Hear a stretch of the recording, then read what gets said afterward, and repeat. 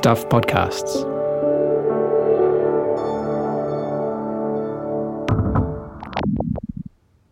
Just a heads up, this episode has a little bit of swearing in it.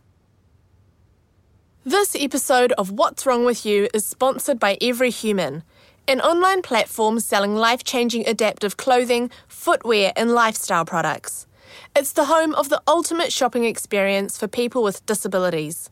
Shop the range at everyhuman.com.au. Hey Becs, how long do you think we've known each other for? I don't know. 9 years? 10? It must have been early 2012. Early 2012. It was February 27th, 2012, actually, at 10:30am outside the town hall. So that's exactly 9 years, 91 days, 14 hours and 16 seconds, actually 18 seconds, 20 seconds. That's pretty precise, Olivia. Well, that day was really unforgettable for me. Meeting you was a big deal. True, it was for me too. I've always thought of it like a scene from a rom-com. You know how they always have that meet-cute scene where the future couple bump into each other, even though ours is just a friendship meet-cute? Like in a Notting Hill bookstore. Can I help you at all? No, thanks. I'll just look around. Or in a New York City department store. No, go ahead. Please. Buying black cashmere gloves. Or Stay back. on a doomed ocean liner. Don't come any closer. That's my favourite, I think. Come on. Just give me your hand. I'll pull you back over. Yeah, exactly. And I don't know if they're going to make a movie about us or anything, because our friendship is not technically a romance and you're actually getting married to someone else soon. But I do like telling people about our meet-cute.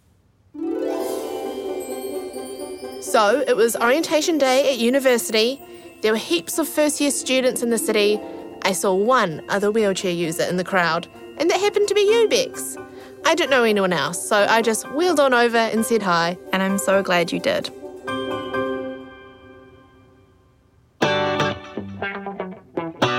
I'm Olivia Shivers. And I'm Rebecca Dubber. And you're listening to What's Wrong With You, Stuff's podcast about disability. We both use wheelchairs and live in a world that's not designed for disabled people. In this podcast, we're covering faith, what it's like travelling in a wheelchair, parenting a child with a disability. And we also try to answer some of the big mysteries facing people living with disabilities, such as why are random shop assistants so damn interested in whether our ovaries work or not? This episode, though, we're focusing on relationships, and not just the one between Becs and me. We're talking about all the awkward stuff like dating and sex and whether or not to include your wheelchair in Tinder photos. First up, we have Loren Savage. She lives in Wellington with her husband Mark, and they have a cat called Minnie. Our conversation started with a quick linguistics lesson. For me, the correct term is that I'm a little person or I have achondroplasia dwarfism. If I'm with my little people or my LP friends, we're pretty free and frank with each other about what we can and can't do, and it will turn into a comical experience for us. If it's a random person in the street, then there is quite a few lines that are quite easy to cross, and I guess the first one is using what we refer to as the M word, which is the midget word. And for me personally, actually I probably wouldn't even use that jokingly with my friends because it has so many negative connotations, and we're trying so hard to stop people using it because they don't know, they haven't had the education. So Loren, when did you realise that you had a disability?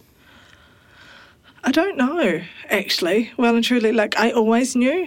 I think my mum and my dad were just, it was part of life, is that so my family's all average height, including my older sister, and it was just always a part of my life. I was always involved with the Little People of New Zealand organisation. My first conference was when I was 1, so I don't really remember it. I don't remember it all, actually. But, so that was always a thing. I went to the Little People's Conference once a year because I was a little person. So it's just been a huge part of me growing up. And growing up, what was your exposure to disability and dating or seeing disabled people in relationships? When I started to be interested in guys and having crushes or all that sort of stuff, that was kind of a weird thing because there was no kind of role models around me, you know, and there was also for men, there was no one out there normalising it for them, so average height men, and there was no one kind of saying, actually, it's okay, it's going to be fine, it's not different, it's, you know, you may have these extra struggles from society's perspective, but so there was no guys around me that were thinking that way. It was kind of always like either I was friend zoned, or it was like, no, wouldn't do that, straight out no kind of thing. When I started dating Mark, who's my now husband, it was definitely a kind of a learning experience for both of us, because he'd never dated a little person, and so my husband's average height, like above average height, he's quite tall, which is quite convenient. But, you know, so it was a learning experience for both of us, which was quite neat, I think. And I think we both realised that it was a learning experience for both of us, so we were kind of helping each other, because there was no one else really there to guide us or to say that it's okay, or to be like, yeah, you are going to be dealing with X, Y, Z comments, or these people's approach, attitudes, or actually it's the looks more than the comments, you know, it's the patronising looks more than anything, of how amazing he is, that sort of stuff, which is uncomfortable for him. Like he doesn't want people being like, oh, you're so amazing because you're dating. Congratulations. Congratulations, you're dating a disabled person. Like, you're doing a really good service, you know, like, I mean, good on him for dating me, absolutely. But it's not because of your short stature. No, not at all. So, yeah, it was definitely a learning experience for both of us. When guys would express some sort of interest in me, whether it be out, you know, like at a bar or all that, straight away it's like that thought of like, they're just interested in me because it's a novelty. Like, they've never been with a little person, you know, like they've never talked to another little person, or they're just trying to suss you out more because you're a little person, not because you've got the same interests and you've been watching the same sports game. Yeah, let's talk a bit about where that kind of novelty factor comes from when it comes to disability. I definitely think there are a type of person out there that do fetishize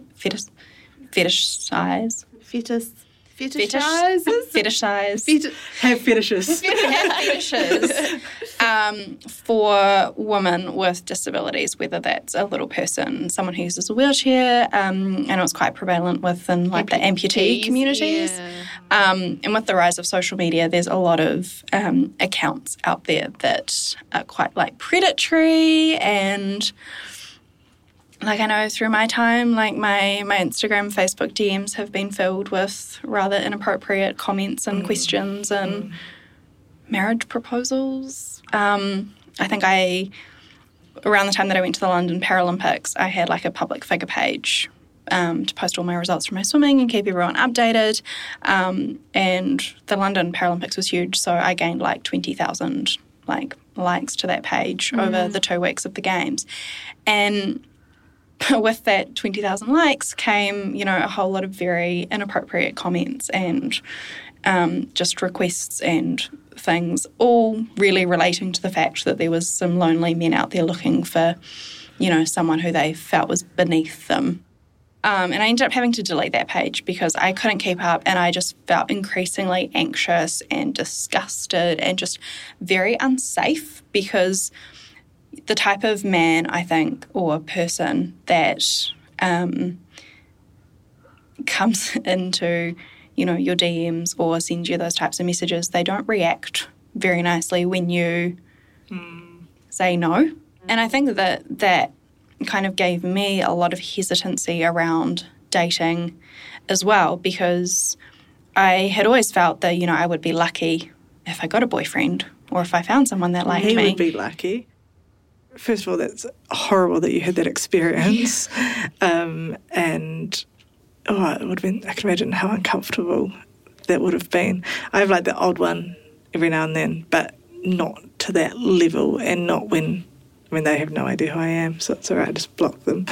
But men with a disability aren't taught about healthy relationships, and that because they are almost in a similar way to us, kind of that pressure on just to settle, and if you find someone, good on you, because it's good if they're willing to wake up and look at that, or deal with the extra support needs or whatever it is that you need. And I think that whole, perception of dating a person with a disability and the kind of gross side to it is definitely challenging as a young woman, because if someone so happens to be interested in you or starts talking to you on Instagram or on a dating app, it was always in the back of my mind, are they interested in me or are they interested in my disability? And that is just, it's so hard, because then you invest, you do invest a bit of time into that and emotional energy, and you can't figure that out straight away. No, and then it's impacting on who you are around them, because you're I might want to guard this part of my life because I don't want you to see that actually today I am, I'm really struggling being a disabled woman in today's society, today, because I've dealt with this and this. But then you're like, I don't want to tell them that, because what will they think? Yeah. And they, will that kind of feed their interest in me being disabled, or will they be like, that's a bit too much, I wasn't prepared to deal with that or whatever. Yeah. I mean, I went on a first date once and we'd been chatting on a dating app for a little bit, and then but one of the first questions he asked me was, why are you in a wheelchair? And I was like, oh, great. I wasted all this time. I mean, it should have been a red flag, because he did ask me out on a date to the coffee club. So... okay. But then in saying that and reversing that, if he hadn't have mentioned it, what would you have done? Would you have been totally okay? To what point do you feel when is the right time? That is true. Because otherwise you're like, they're not mentioning it, or they'll be like, I don't see your disability, and you're like, clearly I'm disabled. But it's that balancing line. Yes, well, I think the fact that it was the first question he asked. Yeah, maybe first question's a bit too much. But then I'd been on other dates where it didn't really come up, but we so happened to be talking about something else, and I talked about access, and he was like, oh, yeah, true, I'd never thought about that before. Or, maybe it'd come up later on, being like, oh, so, what's the name of your condition, or how does it affect your life? It seems to be, it's more about the interest in me, not just why can't you walk? I think one of the most valuable pieces of advice I ever got given when it came to dating was, when people show you or tell you who they are, believe them. I think that that really helped me get through some tricky situations where, I might have been talking to someone on a dating app and I was really starting to like them, but then they would make, a comment that raised a bit of a red flag. Of course, I made mistakes where I kept going and ended up really hurt and upset and betrayed. But then, you learn from those experiences, and for next time that red flag comes up that, oh, okay, I'm walking away now. Yeah. Rolling away. Ha! Jinx.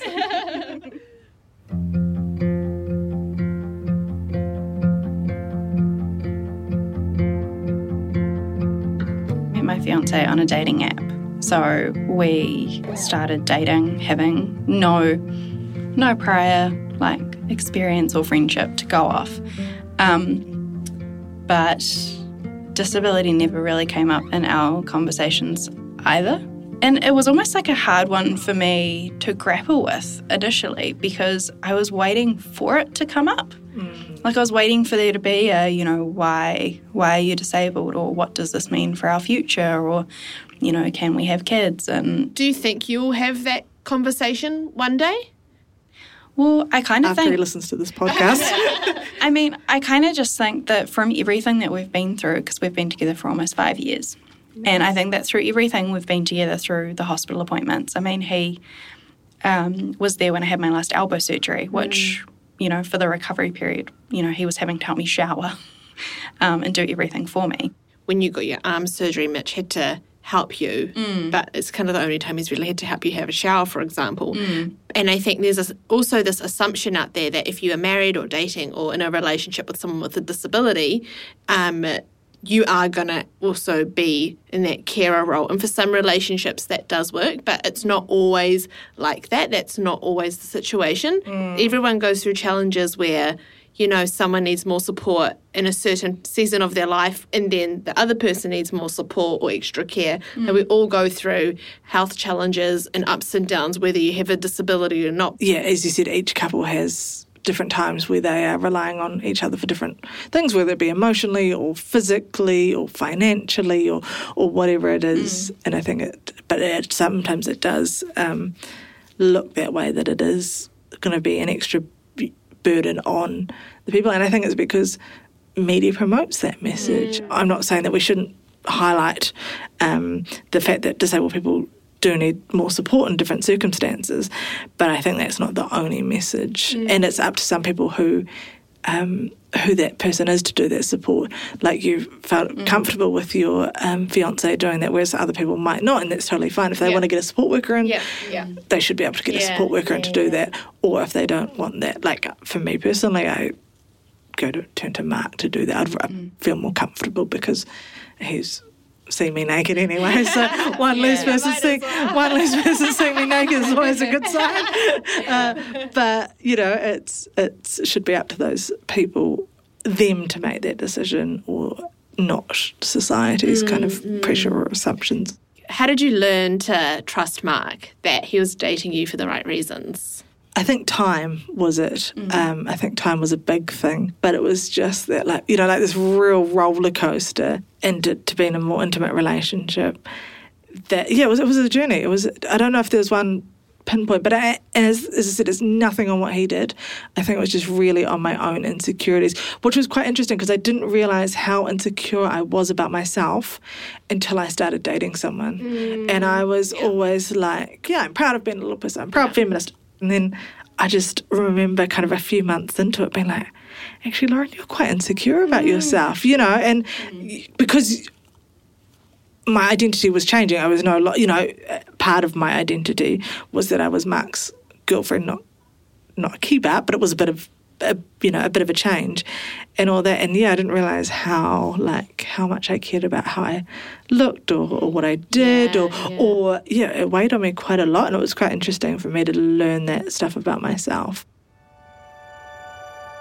I definitely think that investing in our young people, disabled or not, is so key, so that the next generation of young women and young men with disabilities can go out and start chatting to someone at the youth group, at a pub, at a park, at a sports game, and be like, I'm confident that everyone's okay with disability, so actually they're interested in talking to me because I'm supporting the same team as them, or I've got the same faith as them, or whatever it is. I think it's just so important that we invest in our next generation for their sake.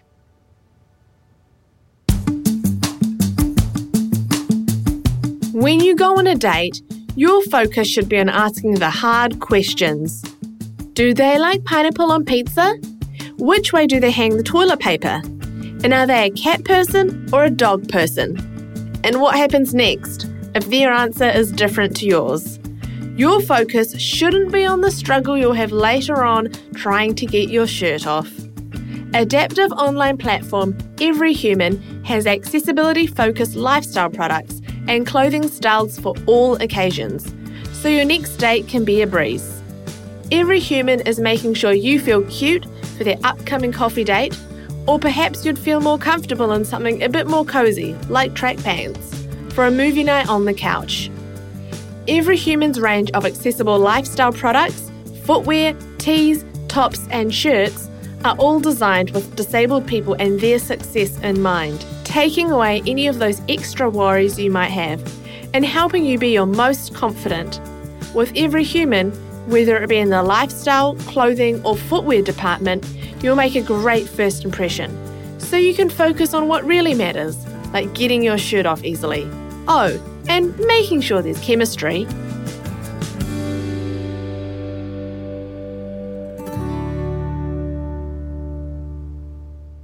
Our next guest is Timothy Young. He's an entrepreneur, a husband, and a new dad to 5-month-old Jasper. He's a C5 tetraplegic after breaking his neck while snowboarding in Canada 12 years ago. He lost the use of 84% of his body, but can still feel from around the chest up. Tim now lives in Hamilton, so we gave him a call. The thing about Tim is that because he'd gone through his teenage years without a disability, he was able to do a bit of compare and contrast. Dating as a non-disabled person and dating as a wheelchair user. So I had my accident when I was just before my 21st birthday, so I'd had all my teenage years and my university years able-bodied. I had a few girlfriends when I was a teenager and a few casual partners during university, and I had as much trouble as the next guy, but nothing like now since my accident. What were your first thoughts when it came to like dating and relationships after you had your accident? Yeah, when I was in the spinal unit at the start, I thought a lot about sex and how I'd actually be able to perform it and what it would feel like. And obviously there was actually quite a lot of grieving involved with not being able to feel anymore and not have that same sexual experience. But you kind of do figure out ways around it, and it's not the same, but it can be better in a lot of ways because you really are focusing on the emotional side of things and it's less shallow. And it's good to have that hope that it still can be very enjoyable. But it is something to really acknowledge that it's quite a hard thing, especially as a teenage boy. Well, I was 20, but yeah, it was quite a big part of your life, and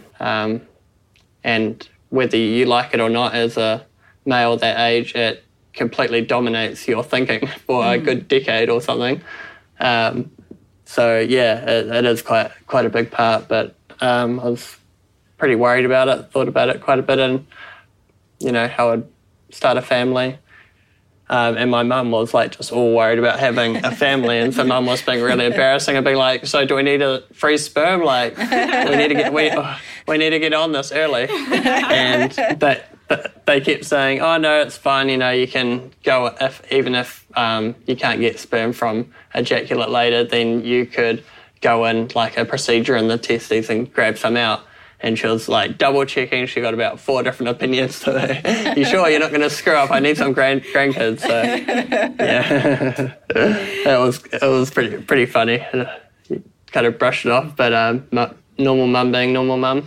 So we went through the IVF route, and because I am lucky enough to be an ACC client, they pay for that. So we had lined it up for a couple of years, me and my wife, and yeah, all the timing fell in place and everything went according to plan, and we were lucky enough for the embryo to fertilise on our first attempt, so it was really good. So earlier you talked about how when you first had your accident and you were kind of getting back out there, how it was really different to when you were not disabled. Tell us how you met your wife. Yeah, so I did a bit of the Tinder game just because, it's always a numbers game anyway, right? And more so when you're in a chair, you might be like, 1 in 5 or 10 girls would have been interested before, and it was more like 1 in 30 or 50. So Tinder was good because you swipe lots of people. And did a bit of dating, so I got a bit of confidence from that. And then I was lucky enough to meet my wife in person at our educational psychology class, which was ideal. It's nice to meet someone in person. But the online dating did give me more confidence to get out there and just go for it. There was a date before I met Erica. Halfway through, my catheter bag filled up and I needed to ask my date to help empty my catheter bag, which wasn't ideal, but she was very sweet about it and helped me out, but otherwise I would have peed myself. Actually, Erica had to empty my bag, my wife had to empty my bag on our second date, and she was totally fine with it and it wasn't awkward, and, she gave me a kiss afterwards and I was like, this is great. So it was pretty obvious that she could well be the one, not for that reason alone, but for all the other reasons, and that's just a good litmus test, I guess. Yeah, as tough as dating can be when you are disabled, in a way it is kind of like a good filter, hopefully, for the kind of the better quality people out there. Exactly. Do you have any dating advice for other disabled people who might be keen to kind of get out there and find someone? the two most important things I found was just being really, being a positive person is really helpful. Like, that's easier said than done for a lot of people with tough circumstances. But, don't just put on a fake face, because that doesn't help as well. But if you can I think what really helps is if you're confident in yourself and you, you focus on all the good things that you got going for you and try and work on the things that that might be negatives, and just get to a point where you're confident with yourself, and then you're going to be just more positive about the whole experience and more approachable, and you're more likely to not take things so seriously. And I think people really pick up on that, and they feel more comfortable, because that's one of the things around disability is it's just kind of new and people don't know. They might feel uncomfortable just because it's new and it's different, not necessarily because they don't like it. So yeah, I think all that really helps, and just actually actively try. And it's scary putting yourself out there, and you're setting yourself up for rejection, which takes a bit of thick skin.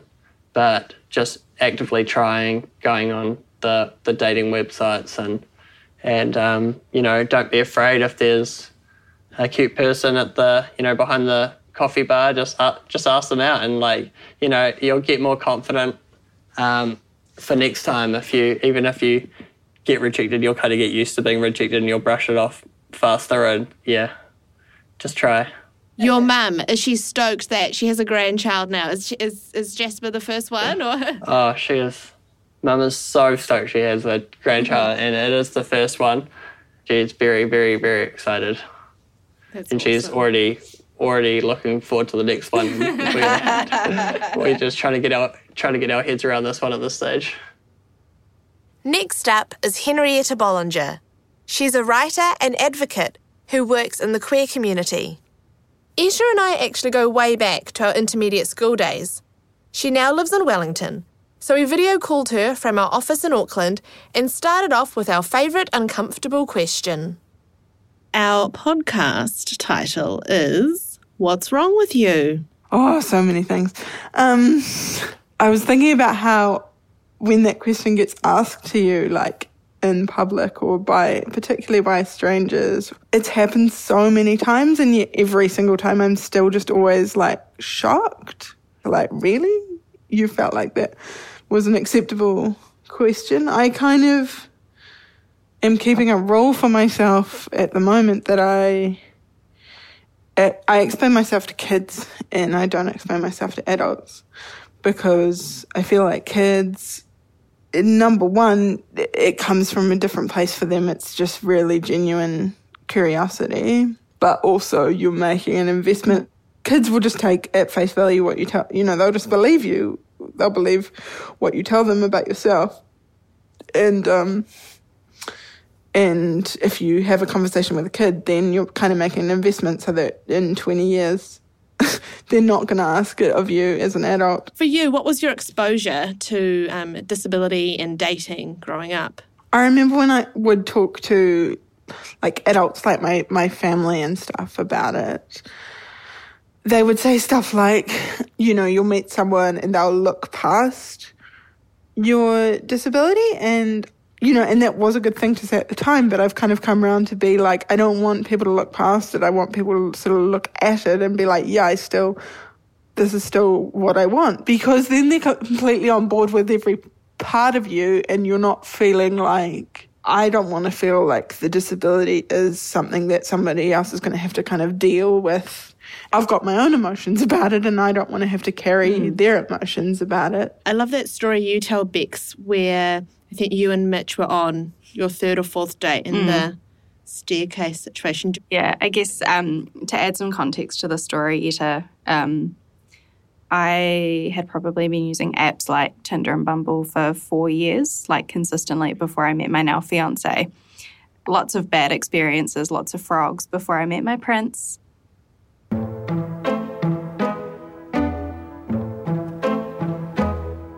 We were on it was like our fourth or fifth date, and we'd gone downtown, and we'd parked in the downtown car park, and we got out of the building and there was no ramp to the street level. It was just like a massive staircase of stairs down to the main road. And it was like 7 p.m. on a Saturday, so we couldn't get back into the building. And we're freaking out. And because it's like the 4th or 5th day, I'm like, I'm not going to ask this guy to carry me down the stairs.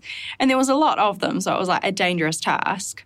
So he offered to go and find help and to like find a way back into the building and to come and get me so we could find another way down to the street level.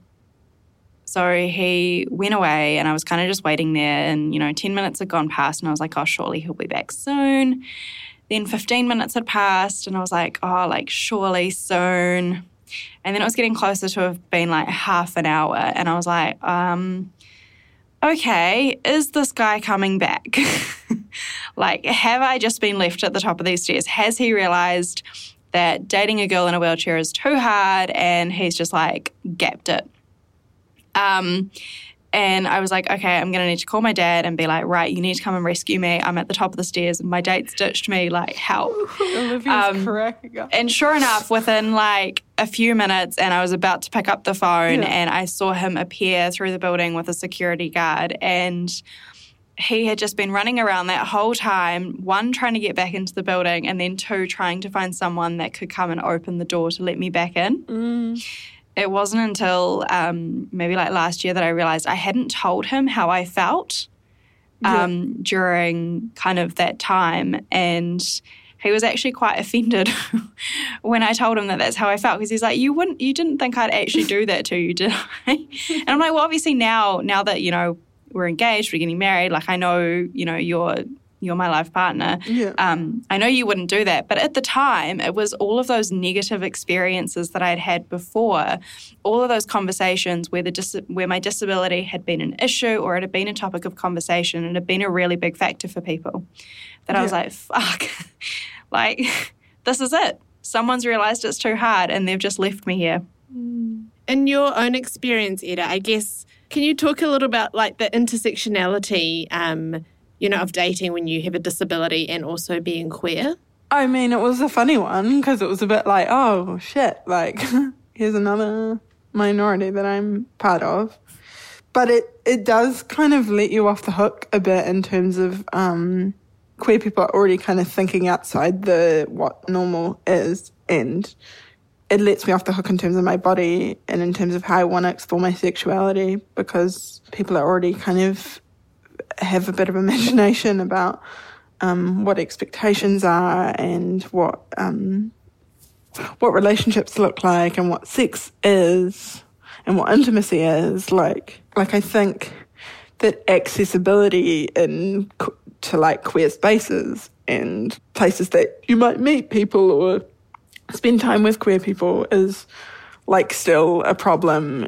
I think in terms of dating, I would much rather kind of meet people face to face and things like that. I'd much rather be off apps, but I'm on them partly because physical access to like bars and spaces where I might meet people is such a gamble, So tell us a bit of, we've shared some dating app stories. What's your experience been like with dating, like on an app? The question I often get is, do you show your photos of yourself in a wheelchair or how do you disclose it and that type of thing? I have photos on there of me and all my kind of like disability slogan T-shirts and like, I have really in your face?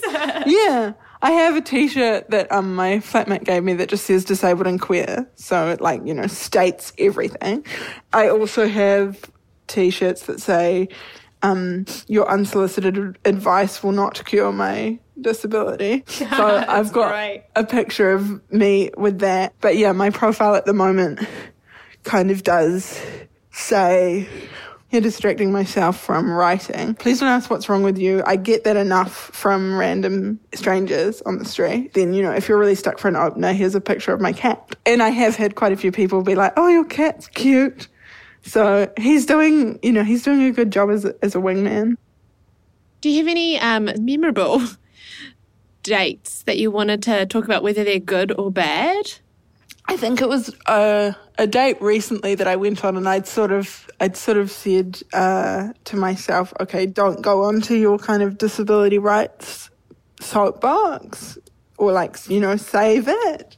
Just like slow down. Save it for like the fifth date? Yeah, or like, yeah. what do you mean say? Yeah, and it was like she kind of goes, oh, well, that just sounds pretty ableist, doesn't it? And I was like, okay, good. This is going to be good. And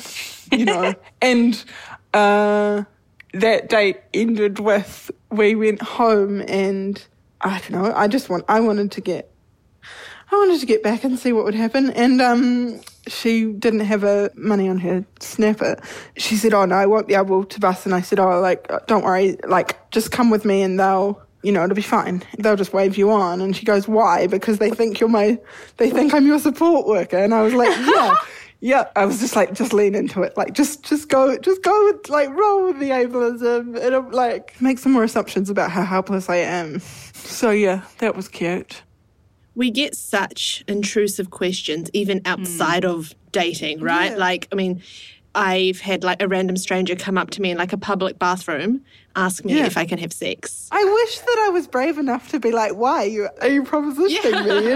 Like, but I'm not. That's a good comeback. I haven't been brave enough to do that. I'll get you to also be interested to know a bit about some of the research you've done around like sex education and disability. Yeah. I mean, we were in sex ed class together and there was no mention of disability at high school. No.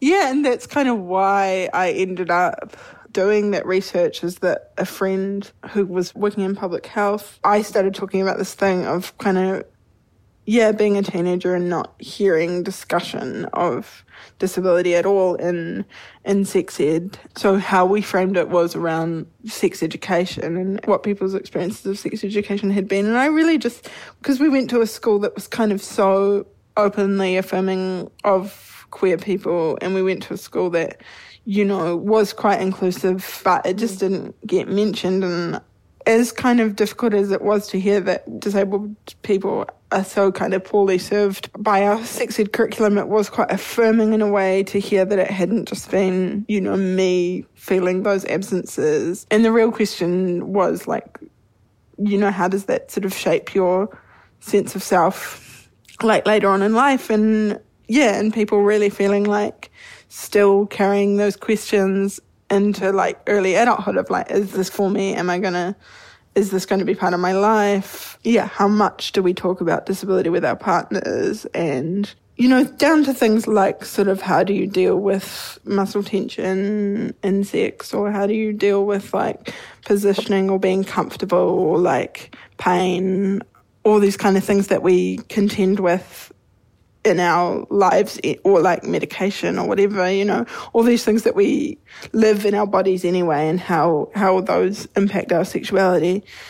The cool thing about like sexual expression to me for disabled people is that it's like an opportunity to experience your body differently. I think that's the powerful thing about it for anyone, but for people who the kind of conversations around what it is to be disabled is, there's so much negative discourse there and negative thinking that for me, sexual expression is really exciting in that way. It creates a space for people to experience their bodies as like good things and powerful things, like to be desired and have desires, and also just like on a really basic level that touch is really important, and touch that isn't functional, touch that's not about support or basic needs, showering and dressing and those kind of things, that it's about, that it is connected to pleasure and desire and all those things. And that's it for this episode of What's Wrong With You. To watch a behind-the-scenes video on how we made this podcast, or if you want to listen to our other episodes, head to stuff.co.nz/What's Wrong With You. Coming up in the next episode. Well, the Bible says that God heals stuff. And so I'm like, why can't he regrow limbs? If he wants to do that with me, then have at it. I'll take it, So And then this guy came and was like, oh, can I pray for you? And I said yes. And then they were like, okay, cool, let's go around the corner to this like alley. And I was like, oh, okay, no. You can pray for me in your own time. I'm not coming with you down some alley, please. This podcast was made with support from New Zealand On Air. Thank you to our guests, Loren Savage, Timothy Young and Henrietta Bollinger, as well as Chris Yardley, Adam Dudding, Carol Hirschfeld, Eugene Bingham, Grace Stratton and All Is For All. This episode was sponsored by Every Human, an online platform selling life-changing adaptive clothing, footwear and lifestyle products. It's the home of the ultimate shopping experience for people with disabilities. Shop the range at everyhuman.com.au.